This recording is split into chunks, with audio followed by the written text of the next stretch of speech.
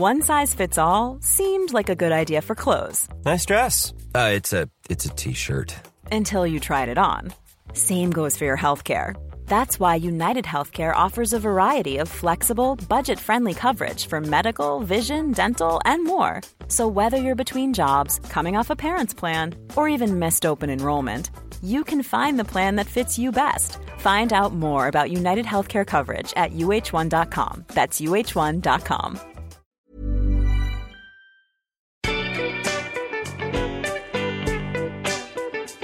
Hello and welcome to Sentimental Garbage, a podcast where we discuss the culture that we love that society tries to make us feel ashamed of. My name is Caroline O'Donoghue and I'm a fashion don't. Today I'm joined by co-host of the 6 O'Clock Show and the living spirit of Joan Rivers, Muireann O'Connell. Yeah, that's Hello. me and Joan. Wow. Oh, Muireann, what are you wearing? Terrible. She looked like she was run over by a garbage bus. That's really bad, Joan. I'm so sorry. Please don't turn in the old grave. We love you. We love you. When fashion police used to be fun. Joan Rivers. A garbage bus. Garbage bus. What are they called? I was watching so much Joan Rivers in preparation for this. Oh my God. In case no one can tell by the episode title, today we're talking about something very new, very different for Sentimental Garbage. I'm super excited. We're talking about red carpets, which Muireann, you brought to me. And I want to hear the journey. So for a year in my head, I had, if Caroline O'Donoghue ever asked me to go on Sentimental Garbage, I'm going to pitch her on red carpets. And I had this whole thing of like how I will pitch her, how I will pitch Caroline, how I pitch you. It was like a paragraph, really well thought out. And then when you got in contact with me, it was the day that like the championship, the All-Ireland Championship had started in Ireland. Wimbledon final was on. The Euros final was on. And we'd had a few drinks. So I just ended up in caps shouting down an Instagram DM to Caroline, red carpets. That was it. There was no thought. Caroline was like, okay, maybe you should elaborate on this. I was like, no, red carpet, red carpet. Red. I woke up the next day going, Yeah. I didn't really do myself any justice there, did I? No, it was incredible because I have been, launching this whole new season, deciding I was going to do something a little bit different this season, of expanding it out from books and TV shows and do all kinds of culture. And when I made that decision in my head, I was like, people are going to be talking about songs, maybe music videos, maybe films, maybe like individual characters. But then for you to come immediately, and you were one of the first people I asked, with just the concept of the red carpet, it really unlocked what I actually did want to be this season to be about. All these things that like get brushed under the kind of the rug of sort of general female consensus, but actually is a whole structured reality. It's a game, it's a sport. Like, and I want to talk about that element of it first, because that's how you pitched it to me. You said, it's a sport like any other. And the more I thought about it, the more I thought you were right. The one thing, like, I do think of it as a massive sporting event, something that the whole world gets involved in. They're like the Euros, the Olympics, the All-Ireland final. Everyone knows when they're on. Everyone knows that that there's going to be a lot of talk about it the next day in the media and in the papers. Everyone has skin in the game, if purely just for crack. There are losers, there are winners.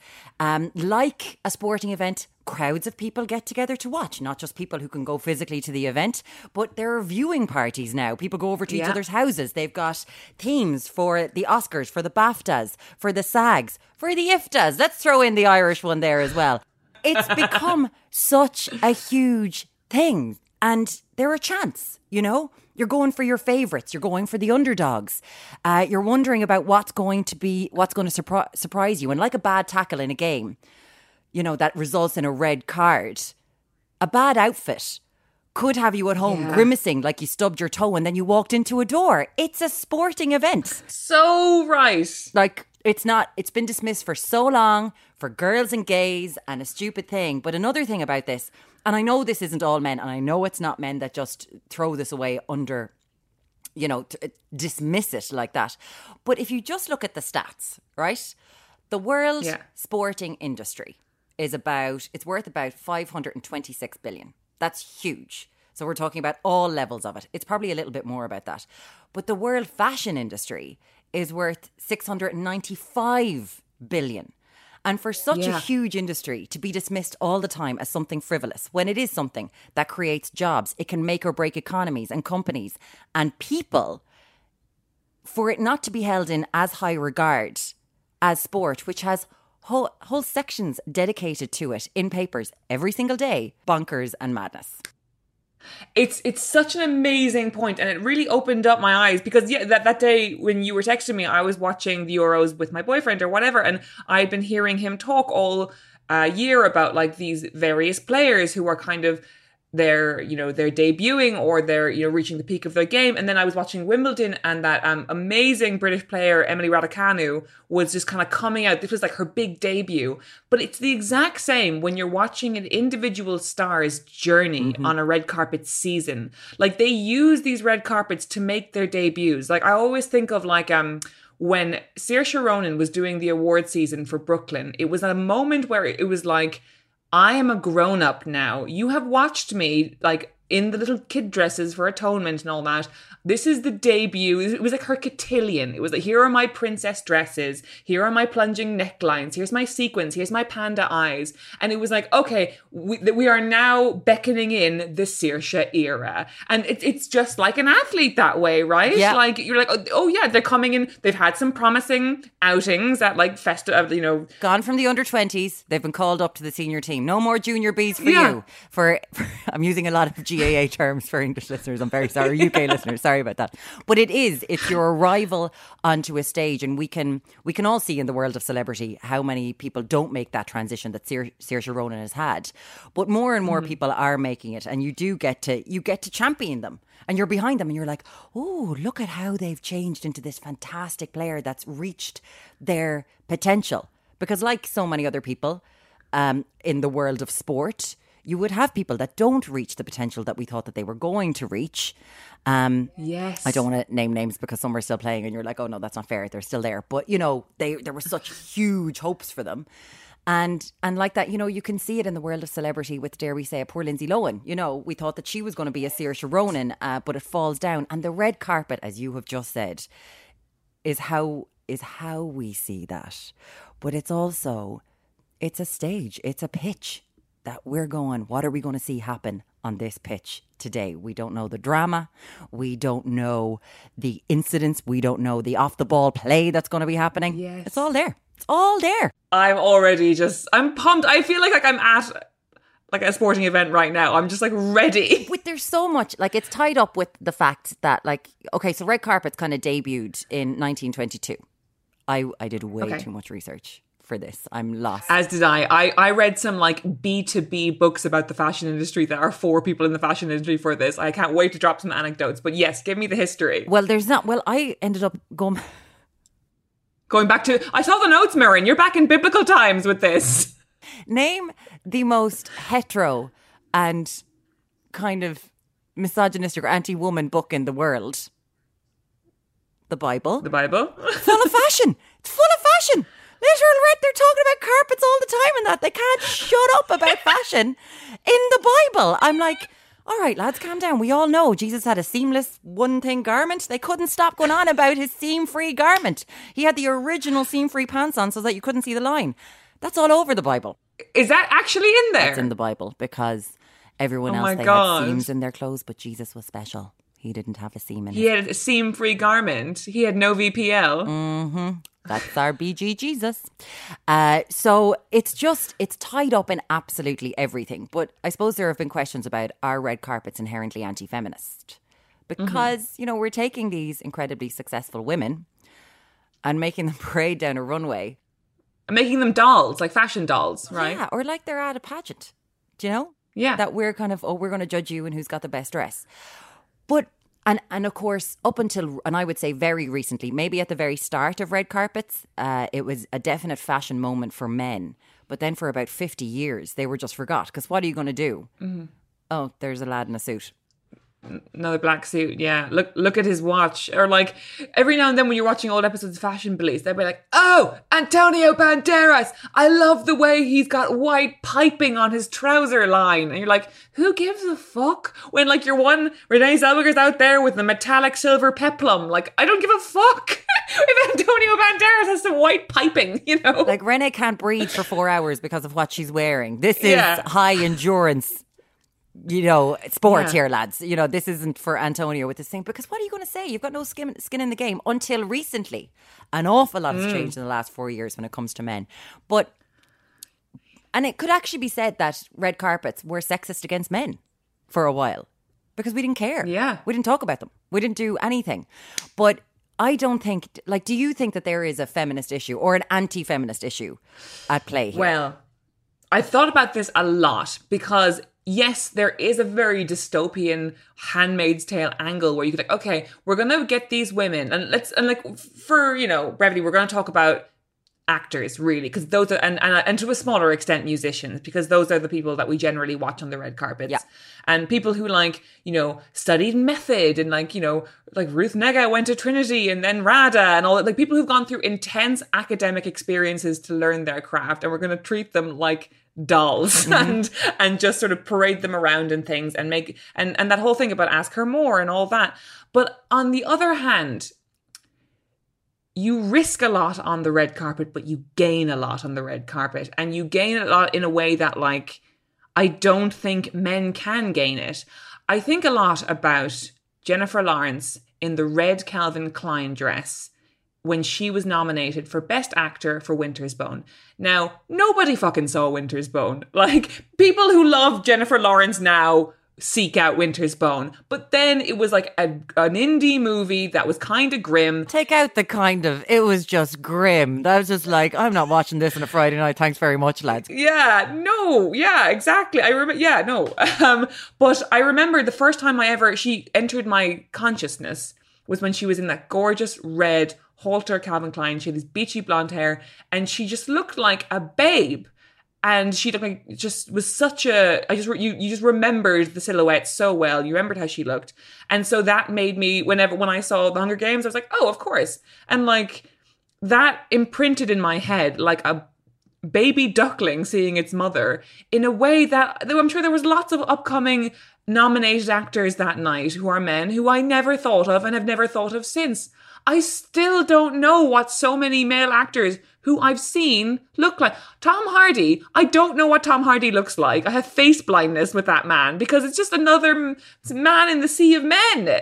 So it's like, and also, okay, another one. There are women out there now that will be running up with pictures of Tom Hardy to you going, put him in your spank bank, Caroline, you're missing out. So, I'm not a Tom Hardy girl myself, but I get what... But there are Tom Hardy, I do understand that. Another one I think of is, I'm sorry, I don't really see Oscar-y movies. I don't really watch depressing movies. I didn't go to see 12 Years a Slave. But what I did see was Lupita Nyong'o in that powder blue dress, looking like a princess. And that's, when I think about Lupita Nyong'o, I think about her in that dress. Lupita Nyong'o, when she emerged onto the scene, and that dress, if you're, I don't know if there's a companion to this, you can just Google these if you're walking around listening to us in your ear holes.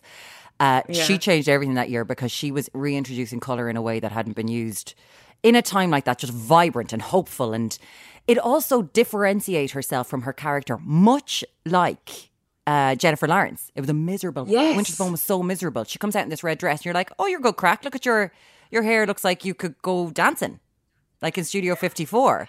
It completely takes her away from the character that she was, so that we could see her through different eyes and going, oh, she's multifaceted. She's a person.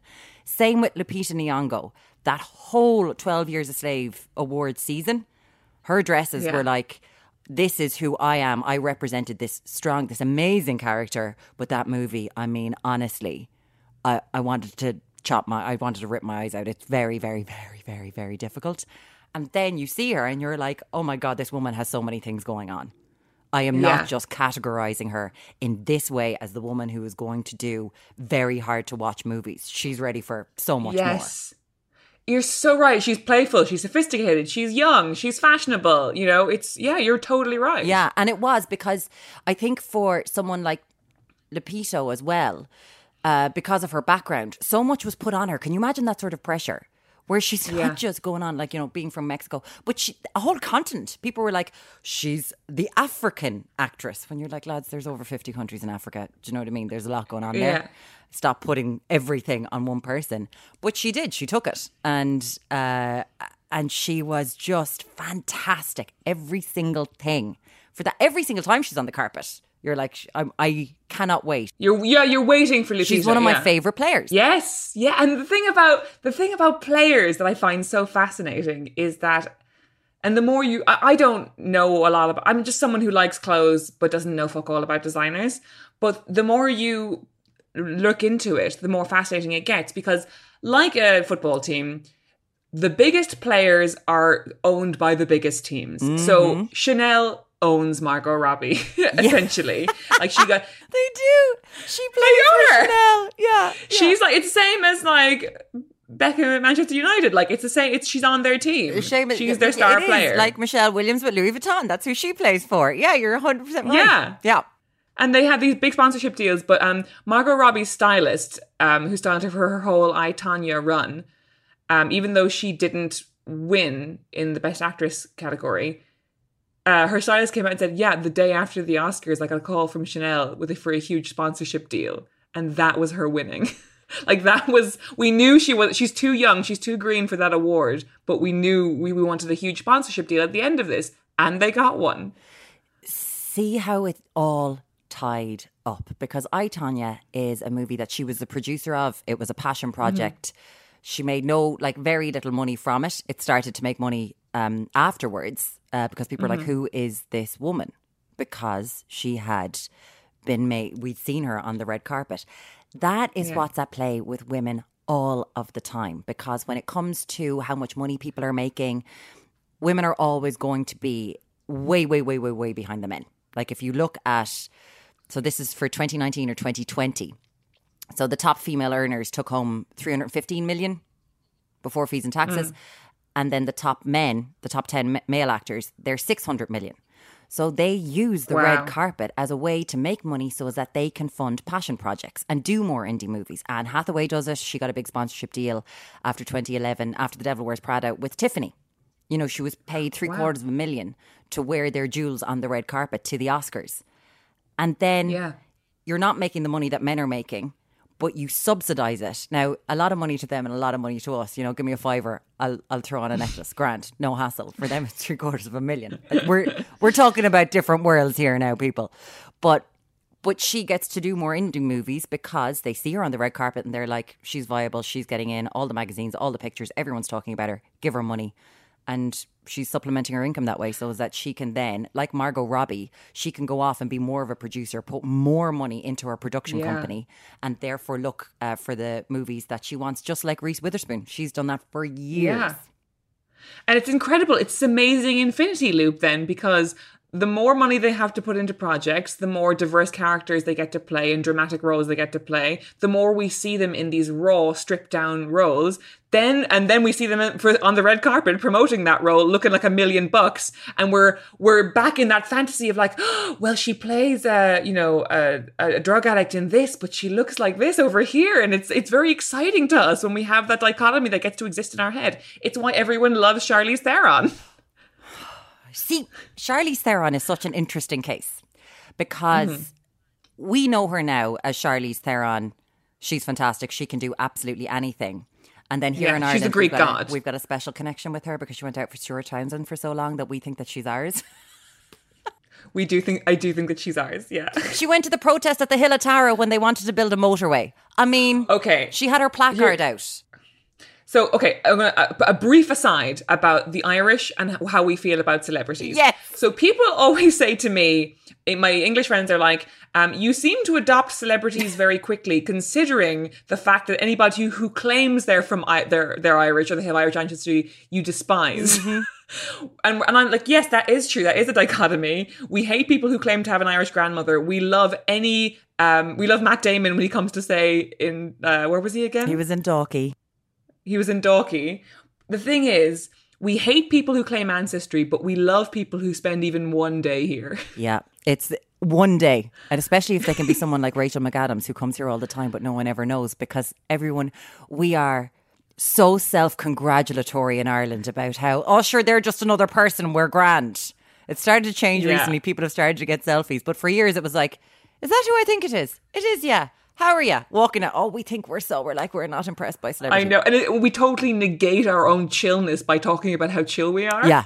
Oh, it's about like that girl who says that she's fine with it being friends with benefits, but she keeps saying it. Yeah, that's it. If you keep saying that enough, they're definitely going to think that you're girlfriend and boyfriend. That's what's going to happen. Yeah. We think they're going to move here. You know, it's like, guys, we gave you so many tax exemptions. Come back. So Charlize Theron, back to Charlize Theron. Charlize Theron was really coming onto the scene 1999 and 2000. And in the year 2000, she wore this tangerine gown by Vera Wang to her very first Oscars. She's rarely worn a dress that you don't go, that is unbelievable. She was like something right out of the 1940s. It was a halter neck. It was sheer. Nips were on show. Go Charlize, do your thing. It was ruched at the bottom, backless. It's stunning. Just Google it. 2000 Charlize Theron Oscars dress. But in 2004, she spoke about how that dress almost ruined her career. Completely, before it had started. So, and it was completely unintended, obviously. And she says, I can't tell you how many times I've auditioned for a role only to have my agent come back and say, listen, Charlize, they saw you in the orange dress and they don't think you can do it. Wow. So her looking like so much of a bombshell, a 1940s bombshell, almost killed her career. This was at the start when she was just starting, herself and Cameron Diaz. This is the roles that they were. They were blonde, they were dumb, that was it. And that's why she was so passionate about Monster in 2004. So not only did she love the story, she produced it, she was incredibly involved. But she went on to say, I finally thought that this was the movie that would let people, and we're talking about the men in power, see her in a different way. That she could do so much more. So it's why she championed it, and she fought for that movie for so long, because she was like, I'm getting one movie role every year, and it's just playing the dumb blonde who's that character that spurs the male action forward. And she was like, I'm not doing this anymore. And that was all because of an Oscars dress.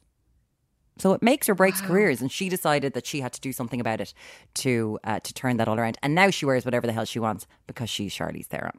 When you were what I find as well fascinating about the red carpet concept is that because these images travel so far and so wide, they become these really defining concepts for how women understand beauty. And I'm curious to know, when you were growing up, what was the red carpet image that was like seared in your brain as like, that's how a lovely lady looks, you know? There are a few. It would definitely be when I was young, when I saw Sharon Stone, was it in 1998? When she was on the Oscars red carpet wearing a shirt. With the white shirt and the purple satin skirt. Yes. And it just reminded me of, my school uniform.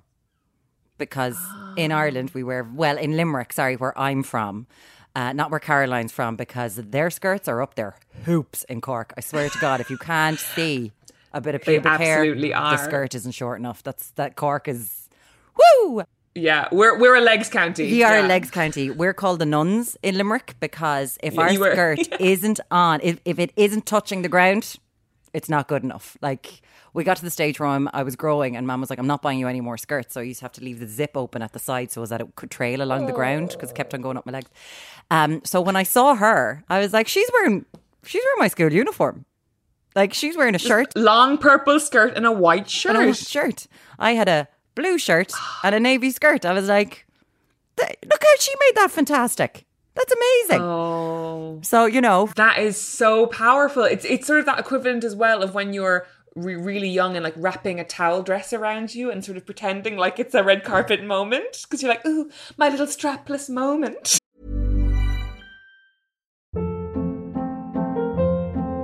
Hold up. What was that? Boring. No flavor. That was as bad as those leftovers you ate all week. Keke Palmer here. And it's time to say hello to something fresh and guilt-free. Hello Fresh. Jazz up dinner with pecan-crusted chicken or garlic butter shrimp scampi. Now that's music to my mouth. Hello Fresh. Let's get this dinner party started. Discover all the delicious possibilities at hellofresh.com. Hey, it's Paige DeSorbo from Giggly Squad. High quality fashion without the price tag. Say hello to Quince. I'm snagging high-end essentials like cozy cashmere sweaters, sleek leather jackets, fine jewelry, and so much more. With Quince being 50 to 80% less than similar brands. And they partner with factories that prioritize safe, ethical, and responsible manufacturing. I love that. Luxury quality within reach. Go to quince.com/style to get free shipping and 365-day returns on your next order. Quince.com/style. I still, to this day, I try to do the tie in the middle. You know those 1940s dresses that go with the tie in the middle? It's like a rose in the middle and then it all comes out like in the Philadelphia story. Yes. When I see people on Instagram doing that when they're doing their makeup routines and the towel just stays, I'm like, come on now. How are the boobs not out all the time? But yeah, it is that childhood towel moment. Sharon Stone was definitely one of that for me. But also that year, it was 1998 as well. And this is not a big fashion moment for, I always say it, and everyone's like, what? So Minnie Driver in 1998, Good Will Hunting. So she had just come off doing Circle of Friends. Again, this is tied to Ireland. So Maeve Binchy, one of the greatest novelists of all time.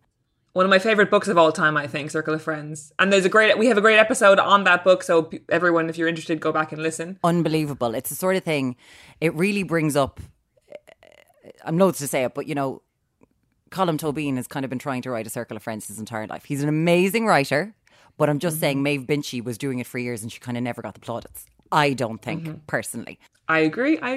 You know, she could just, oh God, her whole back catalogue. Anyway, so they were filming, they'd filmed for Circle of Friends in Ireland. So it was like Colin Firth was here doing it just after he did Darcy. He had that really horrible moustache, and Saffron Burrows and Alan Cummings, and Minnie Driver did this amazing Irish accent as Benny. And you know, the whole thing with Benny is that, you know, she's this frumpy girl who can't get it right and she's never going to find love. And next thing, Chris O'Donnell comes along and she can't believe that he's going to like her. So I just remember when we were teenagers, we just took Benny to our hearts. We just loved her so much. And Minnie Driver was so good that I've loved her ever since. Then Grosse Pointe Blank came out in 1997, still my favourite movie of all time. And Good Will Hunting. And there was this whole thing about herself and Matt Damon. They found love on the set. Everyone was obsessed. This is real celebrity time. Everyone was obsessed with their relationship. And she walked the red carpet in this red Halston gown. And she had a fur stole. Hopefully fake fur. I don't know. And it is the most beautiful thing. And then she just had her black curls. They were luxuriant. They were vibrant. She looked so beautiful, so confident. I'm looking at it now. Oh, she's fabulous. Oh, such a moment. All-time favorite dress, because she walked that red carpet. She was like, I have arrived. And of course, she'd been through a lot because herself and John Cusack had been together during Grosse Pointe Blank, and then they had broken up. And then she was going out with Matt Damon. This was in March. They were still going out walking the red carpet. She walked it by herself. And then a few weeks later on Oprah, he publicly breaks up with her. She didn't know that they were broken up with. So that moment in time has always... So this was after that breakup moment? Just after. I always remember that red dress because it just happened a couple of weeks later. He broke up with her publicly. And that moment where she looked so good and it was her time to arrive. Like everyone was like, Minnie Driver is the next big thing. She's going to get all the next big roles. And this breakup kind of changed her career. Like it really did. It changed things that she got. It put the stink on her. Because it's so... That business is so much about aura and so much about being wanted and being lusted after, that the idea of a man publicly rejecting you and you don't even know puts this sort of thin film of stink on you that then endears you to women but horrifies you to the male gatekeepers. And Matt Damon that control everything. Was one of the Miramax Golden Boys, one of the Harvey Weinstein Golden Boys. And and she was on the outs. That was it. And Yeah. as a result, that dress, which is just fantastic in and of itself, but it's always stayed with me as being like, this was her moment and it got taken away from her. But also, it just looks fantastic. Everyone Google the dress. Oh, I'm looking at it now. And it's, do you know what? I think there are, for me, two distinctive genre of red carpet dress.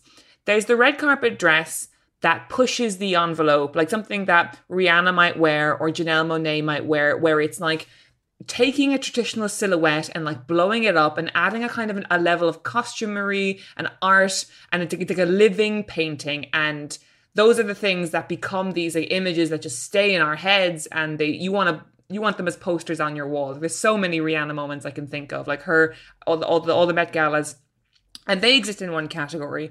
But then there is the other category, and Minnie Driver in this red dress is one of them. Michelle Williams in the yellow Vera Wang is another. The Brokeback Mountain year. Yes, the Brokeback Mountain year. Red lip, side bun. The picture I went to when my sister was getting married and I was her bridesmaid, I went to the hair and makeup girl with the 8x10 of Michelle Williams's face that I had printed out in a web cafe. But the second category that Minnie Driver and Michelle Williams represent is the kind of dress that ordinary women look at and be like, oh, maybe I could wear that. Yes. It's the kind of thing that filters down into dress shops. It filters down into Deb's dresses and prom dresses and all that kind of accessible. stuff. And then they become part of the market. Yeah. Because it's a huge industry. There's loads of documentaries out there if you want to look at it. And I know it's not great and there's fast fashion and it's awful. But the next day in LA, they will pick 10 dresses. There's this one place and they'll pick 10 dresses and they will start mass producing straight away.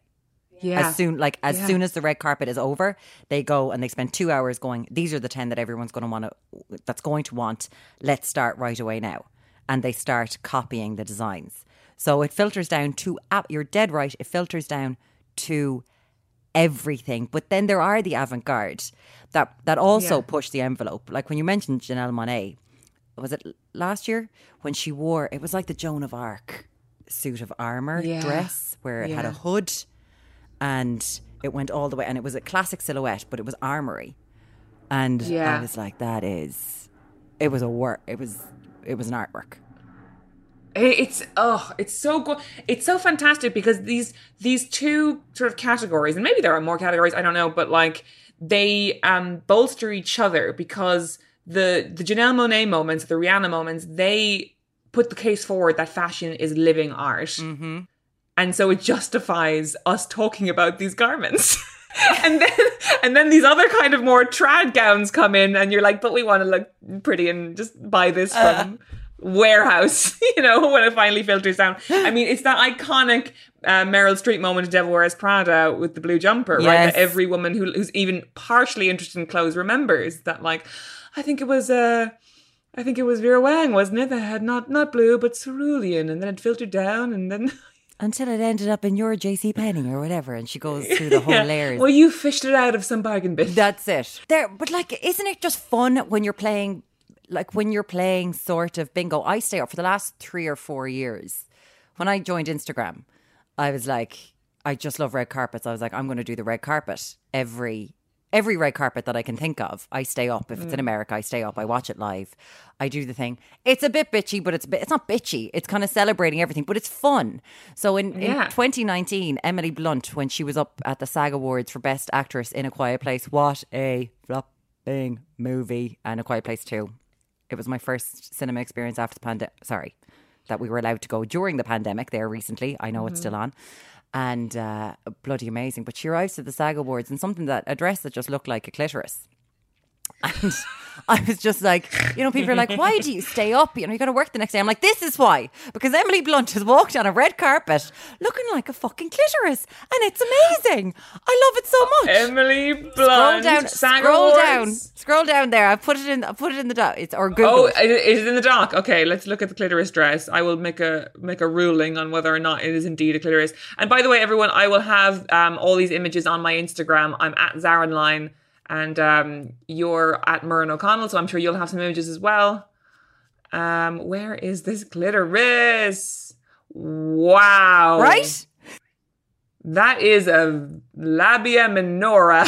Woo! No, it's like she's being Oh my birthed. Her head God. is coming out of herself. It's like she's giving birth to herself. It is like she's giving birth to herself. Her moment. She has arrived. I just remember people being like, why do you stay up? I'm like, because it's fun. Who knew that Emily Blunt would give birth to herself on a fucking red carpet? Like, come on, lads. This is just great crack. It's just great crack. It really is. It's great crack. And it's the sort of thing, if you go back even further, because it's always been tied up in the political, right? Without a shadow of a doubt. So back in 1936, they were told women, you know, the studio bosses, they were like, you need to be more glamorous, sexier, more alluring, sultry on the red carpet. So Betty Davis went into the costume department, grabbed a dress from a film called The Housewife and wore that to accept her Oscar because she was like, fuck you, don't tell me what to wear. And she went love that. pure dowdy. So it's all tied up in the political and people being able to make a statement about who they are or going against their bosses and going, I can't be arsed. For you, when you were young, what was the moment that you were like, I like this red carpet stuff? The first thing I remember is the Halle Berry sort of it's an Eli Saab gown. It's everyone will remember it. She accepted the award for Monsters Ball, and it's sort of a translucent top with beading that very artfully covers everything, and then this very full red skirt, and it's this incredible thing of like this. It's kind of risque while being incredibly elegant at the same time. And that was not a usual thing to see then. Like, it felt like in a sea of like princess cut dresses. Yes. This creature emerging, and she just was so different and it was so gorgeous and it really stuck in my head. But this week I learned an incredible thing about that dress, which is, so I read this book, the title of which I forget, but it isn't very good, so I'm not recommending it. But it's basically about, it was written by a fashion agent who represents designers and tries to get things on the red carpet. So there are a few good anecdotes in it. And one of them was this Lebanese designer, Eli Saab, who really was a very small fry. And this is like when we're talking about these underdog moments that happen in fashion, just like they happen in sport. Eli Saab is definitely one of them. So Eli Saab pitched this beautiful red dress to Annabella Sciorra, who was up for a Best Supporting nom at the Golden Globes for The Sopranos. And this was in the late 90s. And it was, you know, they had done the fittings, they had gone through the entire rigmarole of, you know, doing jewelleries and accessories and all that.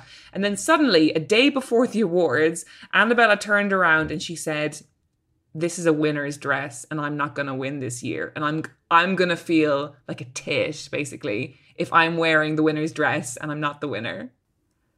What? And so she decided, I know, isn't that mad?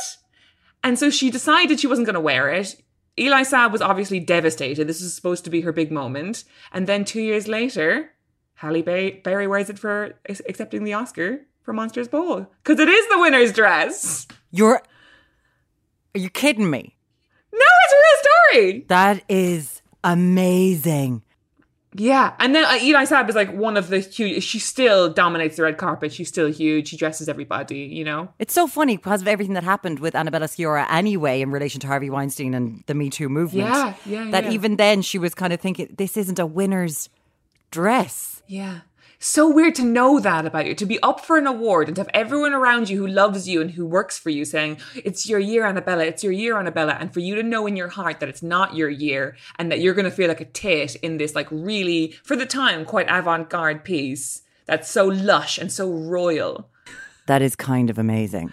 But you see, isn't that interesting about power plays? Because I had to go to this, I used to work on the radio and I got very publicly fired and it was all very embarrassing. And then I had to go to these fucking awards because I was up for one from a show I'd been fired from. And I was like, I'm not going. I'm not going. I didn't know any of this about you. Wow. Yeah, it was great crack. It was so much fun. And I was like, I'm not going. And then friends of mine were like, you have to go. You have to say a massive fuck you to your one. And I was like, oh, this is not the person who took my job. This is the person who was involved in firing me. And I was like, no, I can't. So I knew I wasn't going to win. Like, I absolutely knew there's no way I'm winning. Not a hope in hell. I was up for a couple.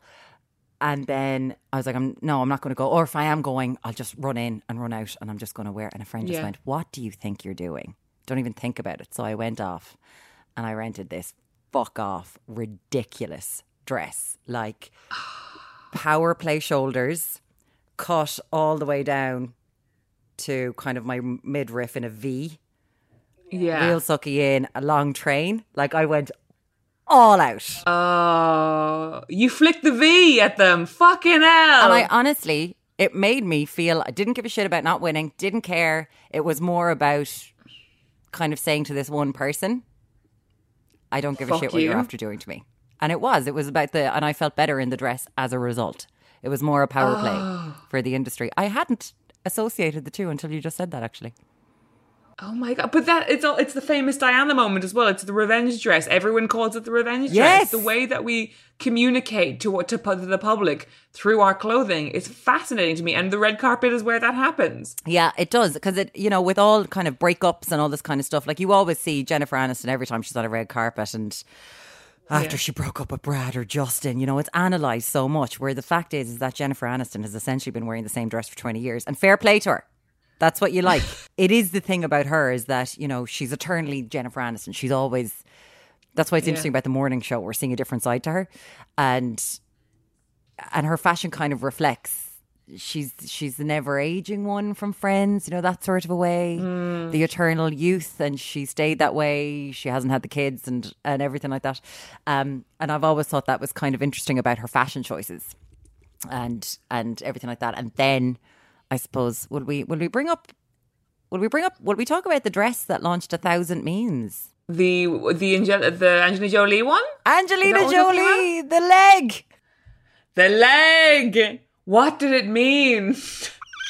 There really was a year there where you couldn't go anywhere without seeing that leg. Like it was superimposed onto everything. The Pope, presidents, World Cup finals, any sort of, like, I remember football games and it was like Angelina Jolie's leg is going for the ball. The Pope was doing a big thing in Peter Square. Angelina Jolie's leg was there. I think it went to space. Like, it was so weird about what happened. And then there were articles about it for weeks. What was she thinking? Angelina Jolie furious at stylist because she chose this dress that made her leg stick out. I was like, sure, she just stuck out her leg. The leg looks good. She stuck out the leg. She stuck out the leg. I suppose the slit was in a bit of the wrong place, but why not? It was sort of a stance of like, I'm a little teapot, but yes, also I don't care. Herself and Brad were there. They'd always been sort of a power couple since everything had happened. Like their arrival on the red carpet was really important because so many people were Team Ange and Team Jen. Mm-hmm. And you're sitting there going, no one was Team Ange. Like it took like Angelina Jolie saving a lot of orphans for anyone to like to see her as being redeemed in the public eye. No one was Team Ange. And it was so weird that this is a bit of we're derailing a bit, but like, it was so weird that Jennifer Aniston became the template of the normal girl and the girl next door, like the stunning actress who was the it girl of the 90s. And then suddenly we're like, oh, Jen is like us. Jen is like me. And Angelina Jolie is the wicked temptress who wears blood around her neck and stuff. And Brad has nothing to do with it. It's got nothing to do with Brad Pitt. Oh, apparently. Yeah. It's just, we have to pick one of the women, which was so weird and played out in the red carpets that whole time. There was 4 years there where they were analysed side by side. Would they both show up? Would they be at the same events? Yeah. Oh, Jen hasn't done a movie because Angelina is going to be nominated for things this year, so she's not done a movie. So that she doesn't have to attend. Like, there was all this shit. It's insane. Yeah. But again, the same shit happens in sports the whole time. Which kind of brings me to the Joan Rivers effect, which I think people have really... Because she is the queen of red carpet commentary. And even now people feel very divided in how they felt about what she did in the red carpet. I'm personally a Joan Rivers fan. I loved the construction of this, like, bitchy, horrible woman. And I also sort of love I love the kind of irony and the fun of the fact this woman who's like been this hard scrabble little armadillo woman with the mad face and the mad hair, who's been like, you know, clinging on to fame since, you know, her sort of early 20s, and she's been around forever, and she's always been an outsider, and female comedians have always been outsiders.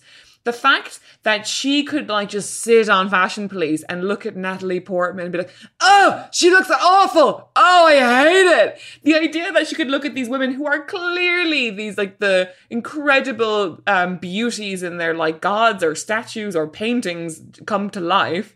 The idea that this kind of 65-year-old woman go, oh, I hate it, was very liberating on an individual basis. I think it all made us feel good. What did she say something once? I don't know if it was about Michael Douglas or a female actor, and she was like, oh, it looks like my vagina's been turned inside out. I was like, what are you doing?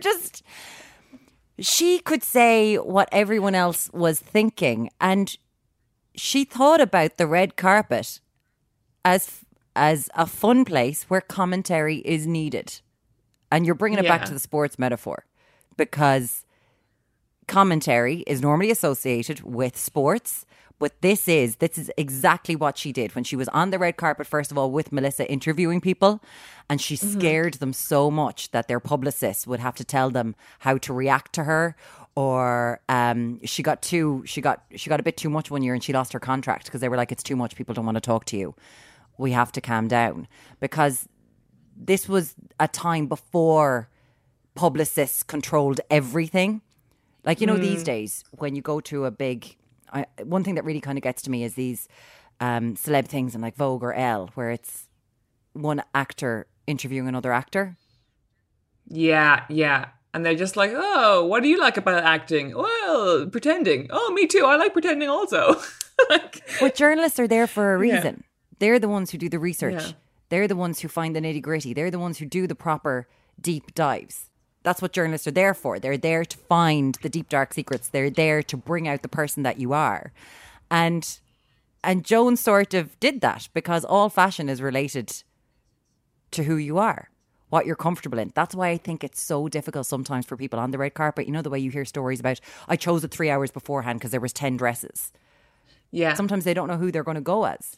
Because it's very hard, I think, up until recently, for actors to be themselves. But it feels like there was a change in like 2015, 2016. And with the arrival of things like Instagram or whatever, where you can talk directly to people and your words mightn't be able to be misconstrued as much as they were before. And it's the sort of thing that, without a shadow of a doubt, I think Reese Witherspoon and Kerry Washington have brought about a little bit more power there. But Joan, she lampooned everything, because it's an industry that takes itself so seriously. That's it. And it can be very po-faced. Like, it really can. You know, when it started, the Ask Her More campaign in 2015, which I agreed with, by the way, because it was really weird. They did all these things where they panned up and down women's bodies. They never did that to the men in the suits. They only asked women about, what are you wearing? What are your jewels? And then men, it was like, so with your role. Like, that year was one of my favourite years of red carpet interviews, because I thought that Juliana Rancic and Ryan Seacrest's heads, their little heads were going to explode off their bodies, because they were like, fuck, we've got to ask them shit? What? No. Yeah. I don't, like, it was, if you ever want to go back and just see two people being incredibly uncomfortable at having to actually ask questions, it's brilliant. But now it's gone back. They're asking a little bit more, but they're also asking about the fashion as well, which is great. The thing about Ask Her More is that it is incredibly well intentioned, and like so many great people got behind it and been like, yeah, these are great, like, creative women, and they have things to say, and we should ask them what they are, and blah blah. But also, I do think that it has to be acknowledged that the teams of people that go behind these looks that only exist on this person's body for 5 or 6 hours, but reading about how much goes into the planning of this thing. So I read this anecdote about Helen Mirren, who's incredibly hard to get to because she's very, very choosy and she only wears sleeves. And lots of designers will picture things that will, you know, in her eyes, go on a younger woman. So she doesn't really meet with people. Her stylist goes to meet people. So I read this whole thing about this designer who wanted to dress her. She flew out, the stylist, to Paris. They met in Paris. They did the sketches. They were sent back to Helen. Helen approved them. And then Helen wanted to get the dress made that she had chosen. So he makes it to her entire specifications, like a total couture garment. And then it is shipped to where she is in LA. And it is among 10 dresses that she has to choose from that day. So this is an up-and-coming designer who has sank hundreds of hours in a very short period of time, probably between December and March, like trying to make this couture garment for this huge celebrity who may choose it on the day. And I do think that work and that athleticism and that craft should be acknowledged in a public forum, because these are artists, these are designers, these are people who are staking everything. And it's not just about the woman wearing it, it's about the vision as well. So I do think there's a place for saying, who did your jewellery? Who is this dress? Why this dress? You know? Yeah, there absolutely is. There's a place for both. Hiya, you're nominated. Isn't that fucking fantastic? Also, that's a pretty nice guna. Tell us about that. It's not hard to do both. Like, why it was such a big deal for these people on the red carpet to ask them more than one question. I was like, when Reese started it, I was like, it seemed fairly obvious that you should be able to ask these women a few more things. Yeah. But at that stage, it had gotten so kind of beyond ridiculous, degrading. Like, can you remember the Manny Cam? Oh my, of course I remember the Manny Cam. If anyone remembers, the Manny Cam was a tiny little red carpet that you used to walk your little fingers up and down so you could check the hand jewellery and the manicure. They made women walk their fingers up and down a fake red carpet. It's so mental. And to see their form, to see if they could do it properly, I thought it was the most bonkers thing I had ever seen. I was like, as if it's not hard enough to walk in fucking heels. Now you're making them do something that 2-year-olds do. Like, come on, this has gone beyond. But the thing is, back to the pole facing. There's a world in which that's gas. Like, there's a world in which like it's really funny, and like we all agree that we're bringing a bit of levity to the situation. But because Juliana Rancic and Ryan Seacrest, they're so serious and they really have no personalities. They're like, yeah, and do you wanna put your on the Manny Cam now, please? They're so serious about it. That's the thing. If it was done with a wink and a nod, great fun.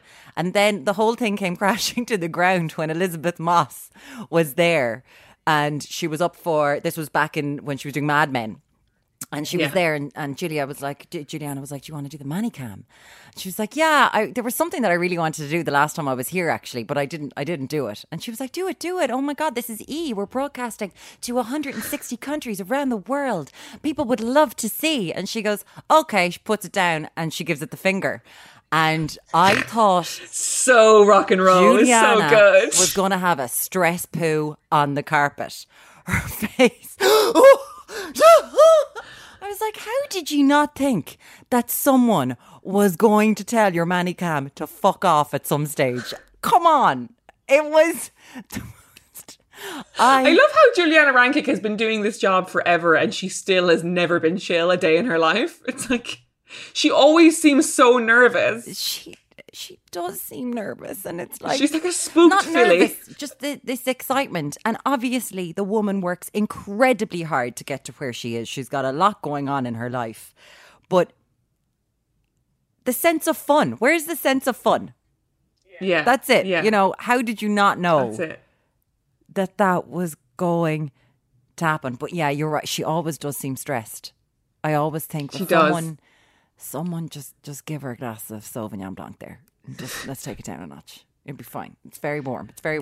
Juliana. Great. Like, I'm still watching. I'm multi-watching every time they're on. I've got E on one channel. I've got ABC in America on another. I'm like, let's go. I'm in. I feel like we need to go to some horror moments. We've talked about there being winners and losers. What are the loser moments for you?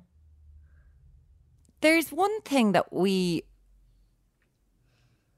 See, they're not kind of loser. They kind of changed the way things go. But there's one thing that you and I both talked about the night that I screamed red carpet at you. And it's a dress that stuck out in both of our minds. And it was your suggestion. And I was like, yeah, I just don't get it. I don't get it. And it's the Julia Roberts Valentino black dress with the white piping. I don't get it.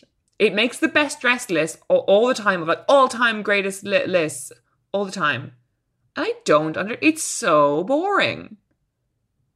But it was that time where America's Princess, which is what Julia Roberts was, when she had finally gotten her Oscar. Like somehow they were for Erin Brockovich, I think. For Erin Brockovich. And that was a movie in which she had her bras on show. She was wearing really short skirts. It was about her being viewed, Erin Brockovich, the person herself, her story, as being, you know, a woman who's a temptress. She was a single mother. You're so right. The marketing around that movie and the critical response to that movie, you would swear it was about like Kim Cattrall's character in Sex and the City. You swear it was like a Samantha movie. It was like, oh, woman wears a bra and goes to court. It was marketed like a Carry On movie. It was so weird. Julia's sexiest role, it wasn't a sexy role. She was an overworked single mother who was trying to discover why people were getting cancer in a certain area because chemicals were absolutely destroying their water. So this is based on the true story, but this is what it was. This is what the story was. She finally gets her Oscar, which people have been wanting for years because, and I will always be there, Julia Roberts is fucking fantastic. Pretty Woman. Adore. Until the end of time. Don't talk to me about Runaway Bride. I will love it as well. I love Runaway Bride. I love Runaway Bride. When people give out about her accent in Michael Collins, I'm like, I don't care. Julia Roberts can do whatever the fuck she wants. And then this gown, it's a classic American gown that they were harking back to sort of the days of Audrey Hepburn, who wasn't American but was claimed as American, to the days of Grace Kelly. Yeah. This was what the gown was. She was the all-American girl finally getting what people had been rooting for.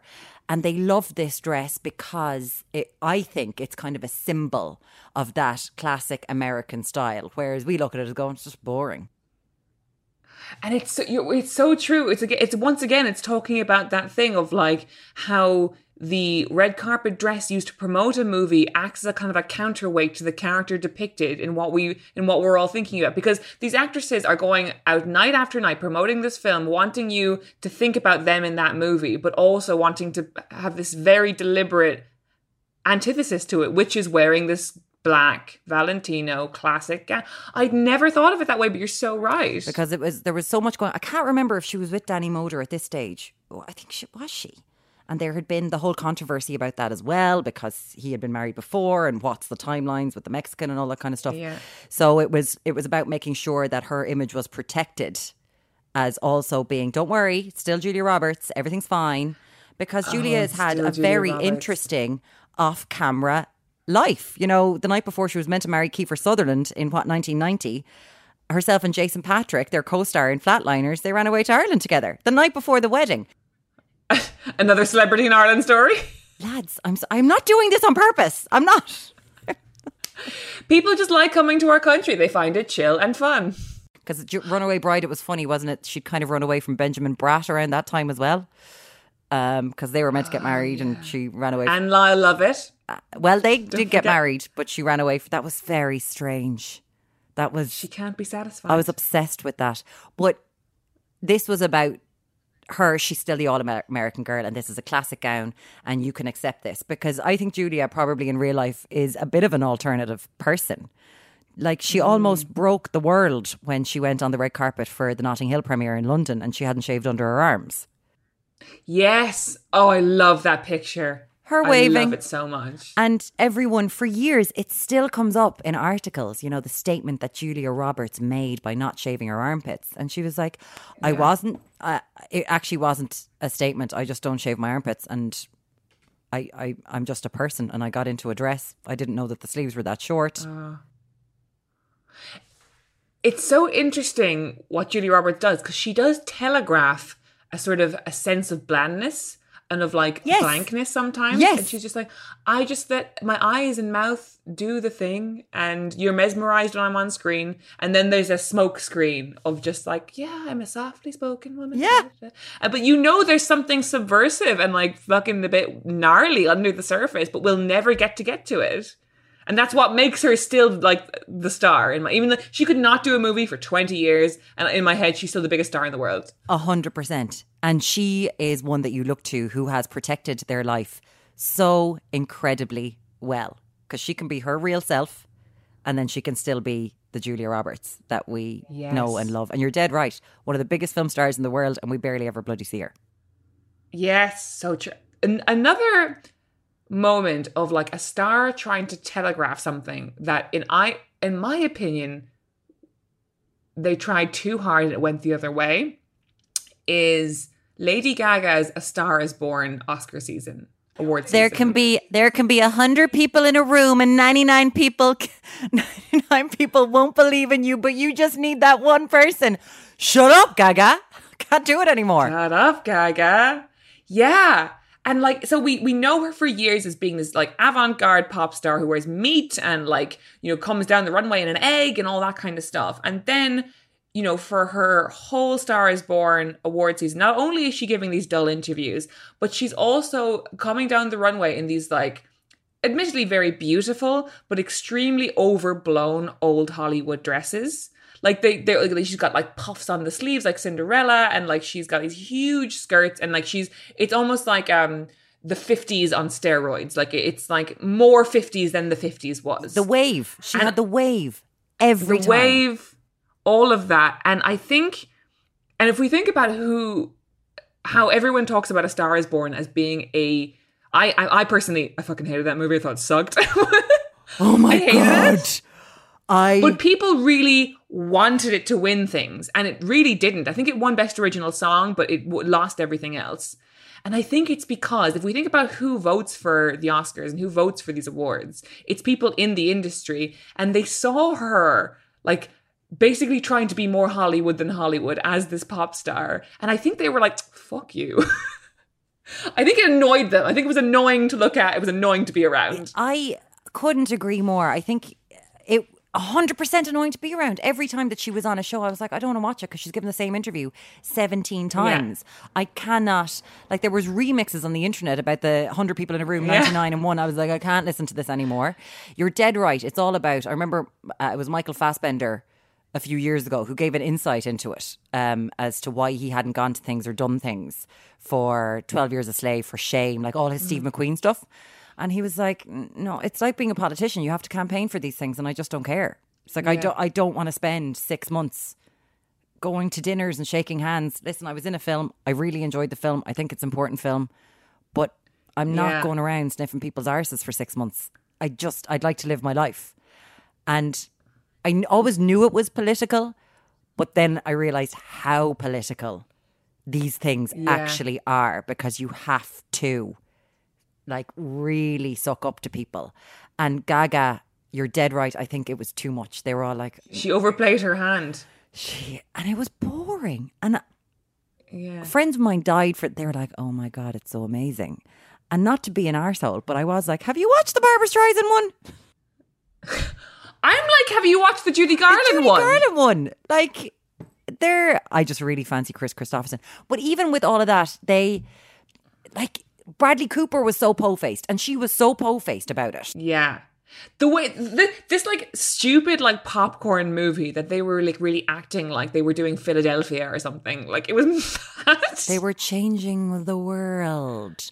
Oh my God, Bradley Cooper pissed himself on a fake award stage. This is acting. It's like, no, lads.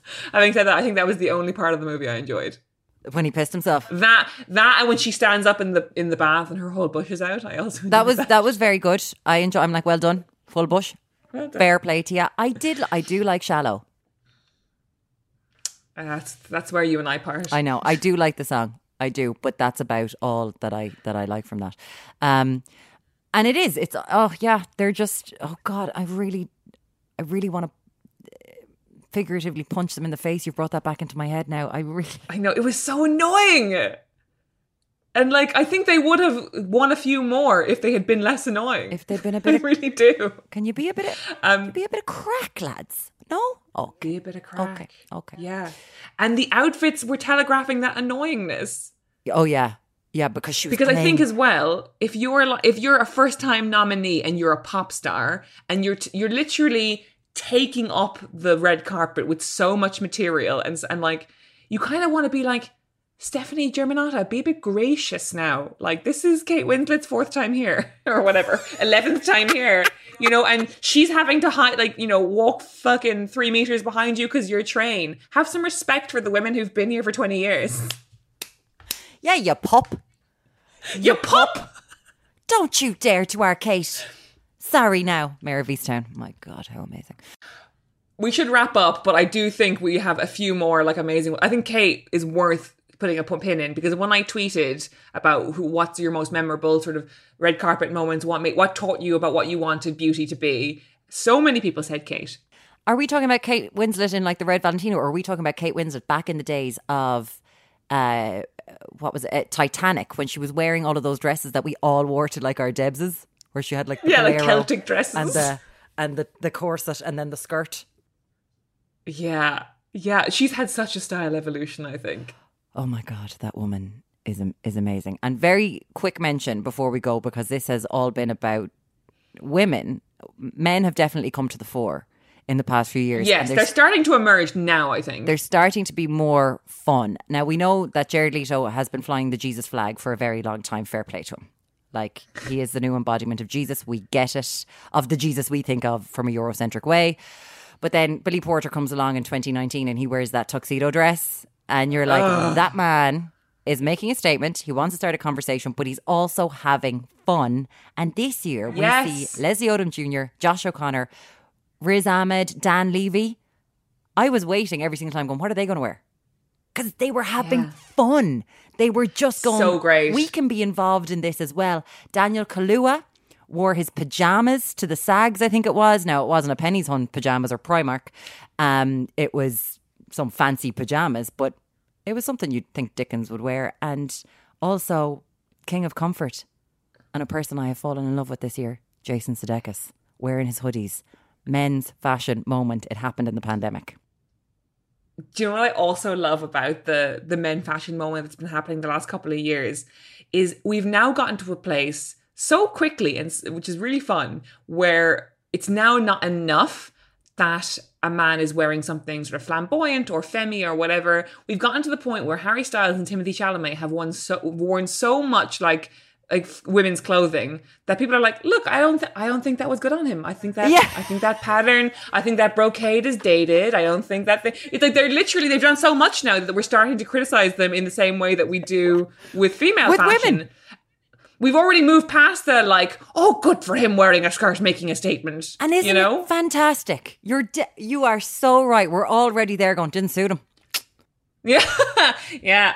I'm telling you, that tutu was not slimming. It didn't suit him. Like, you know, when we sit down and we watch Outlander, it's not just for the sex scenes. It's to see how good Jamie's knees are in the skirts, in the kilts. You know, men's fashion has always been there. I've just really enjoyed seeing it this year, them really getting involved in it in the pandemic, and it's been wonderful. It's a sport, guys. It's a sport. It's a sport. Oh, I have loved this podcast. This is the first record of the new season for me, and this has like really got me off with a bang. Like, Muireann, do you have anything else you want to say before we part ways? I would like to say that it is an incredible position to be in, to be sitting on my shitty wine-stained couch in my rented house, watching these celebrities who have spent hours and days making themselves look fantastic, for me to be drinking €8 bottles of wine and criticising them at 4 o'clock in the morning, and for them to do that for me, thank you. Just thank you. It makes thank me you, good. everyone. Jesus, we never even talked about Liz Hurley in the Versace dress. Do you know what? We don't have time. Oh my God, Liz Hurley. Oh, we haven't talked about Liz Hurley. We haven't talked about Bjork in the Swan. We haven't talked about J-Lo in the green Versace dress that Jerry Halliwell wore first. Wow. Jerry Really? Halliwell wore the green Versace dress a few months previously at, it was either the MTV Awards or she wore 2 months, or the month before J-Lo. Jerry Halliwell wore that Versace dress first. And then J-Lo gets credited for inventing Google Images. Because of the dress. Yeah. Because of the dress. Like if you were Jerry Halliwell, you'd be pissed. Pissed. I feel like she has a lot of resentments. She seems like someone who lives with resentment. You know what I mean? Yeah. We'll just, yeah. Also, Bjork and the Swan, like, I'm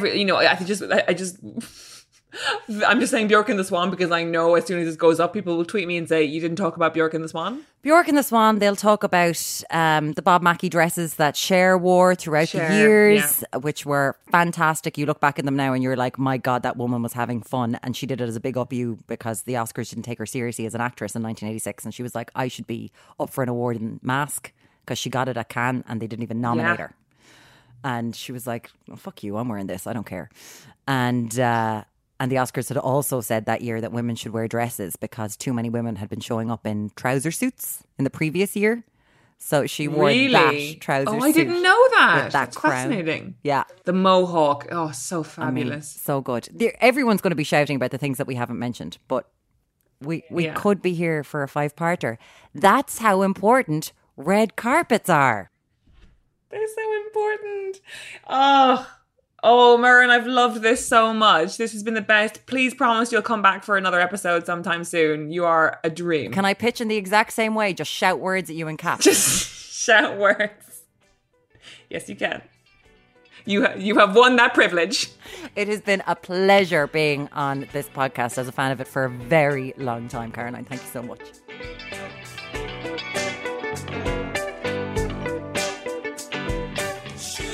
This has been Sentimental Garbage, and I've been Caroline O'Donoghue. You can follow me on Twitter at Zaraline, that's CZAROLINE, or email me about the podcast at zaralineodonoghue@gmail.com. This has been a Justice for Dumb Women podcast. Thanks to Harry Harris for the jingle, Gavin Day for the logo, and Acast for the recording space.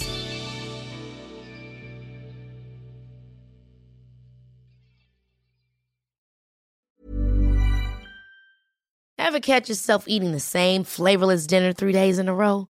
Dreaming of something better? Well, HelloFresh is your guilt-free dream come true, baby. It's me, Keke Palmer. Let's wake up those taste buds with hot, juicy pecan-crusted chicken or garlic butter shrimp scampi. Hello Fresh. Stop dreaming of all the delicious possibilities and dig in at HelloFresh.com. Let's get this dinner party started.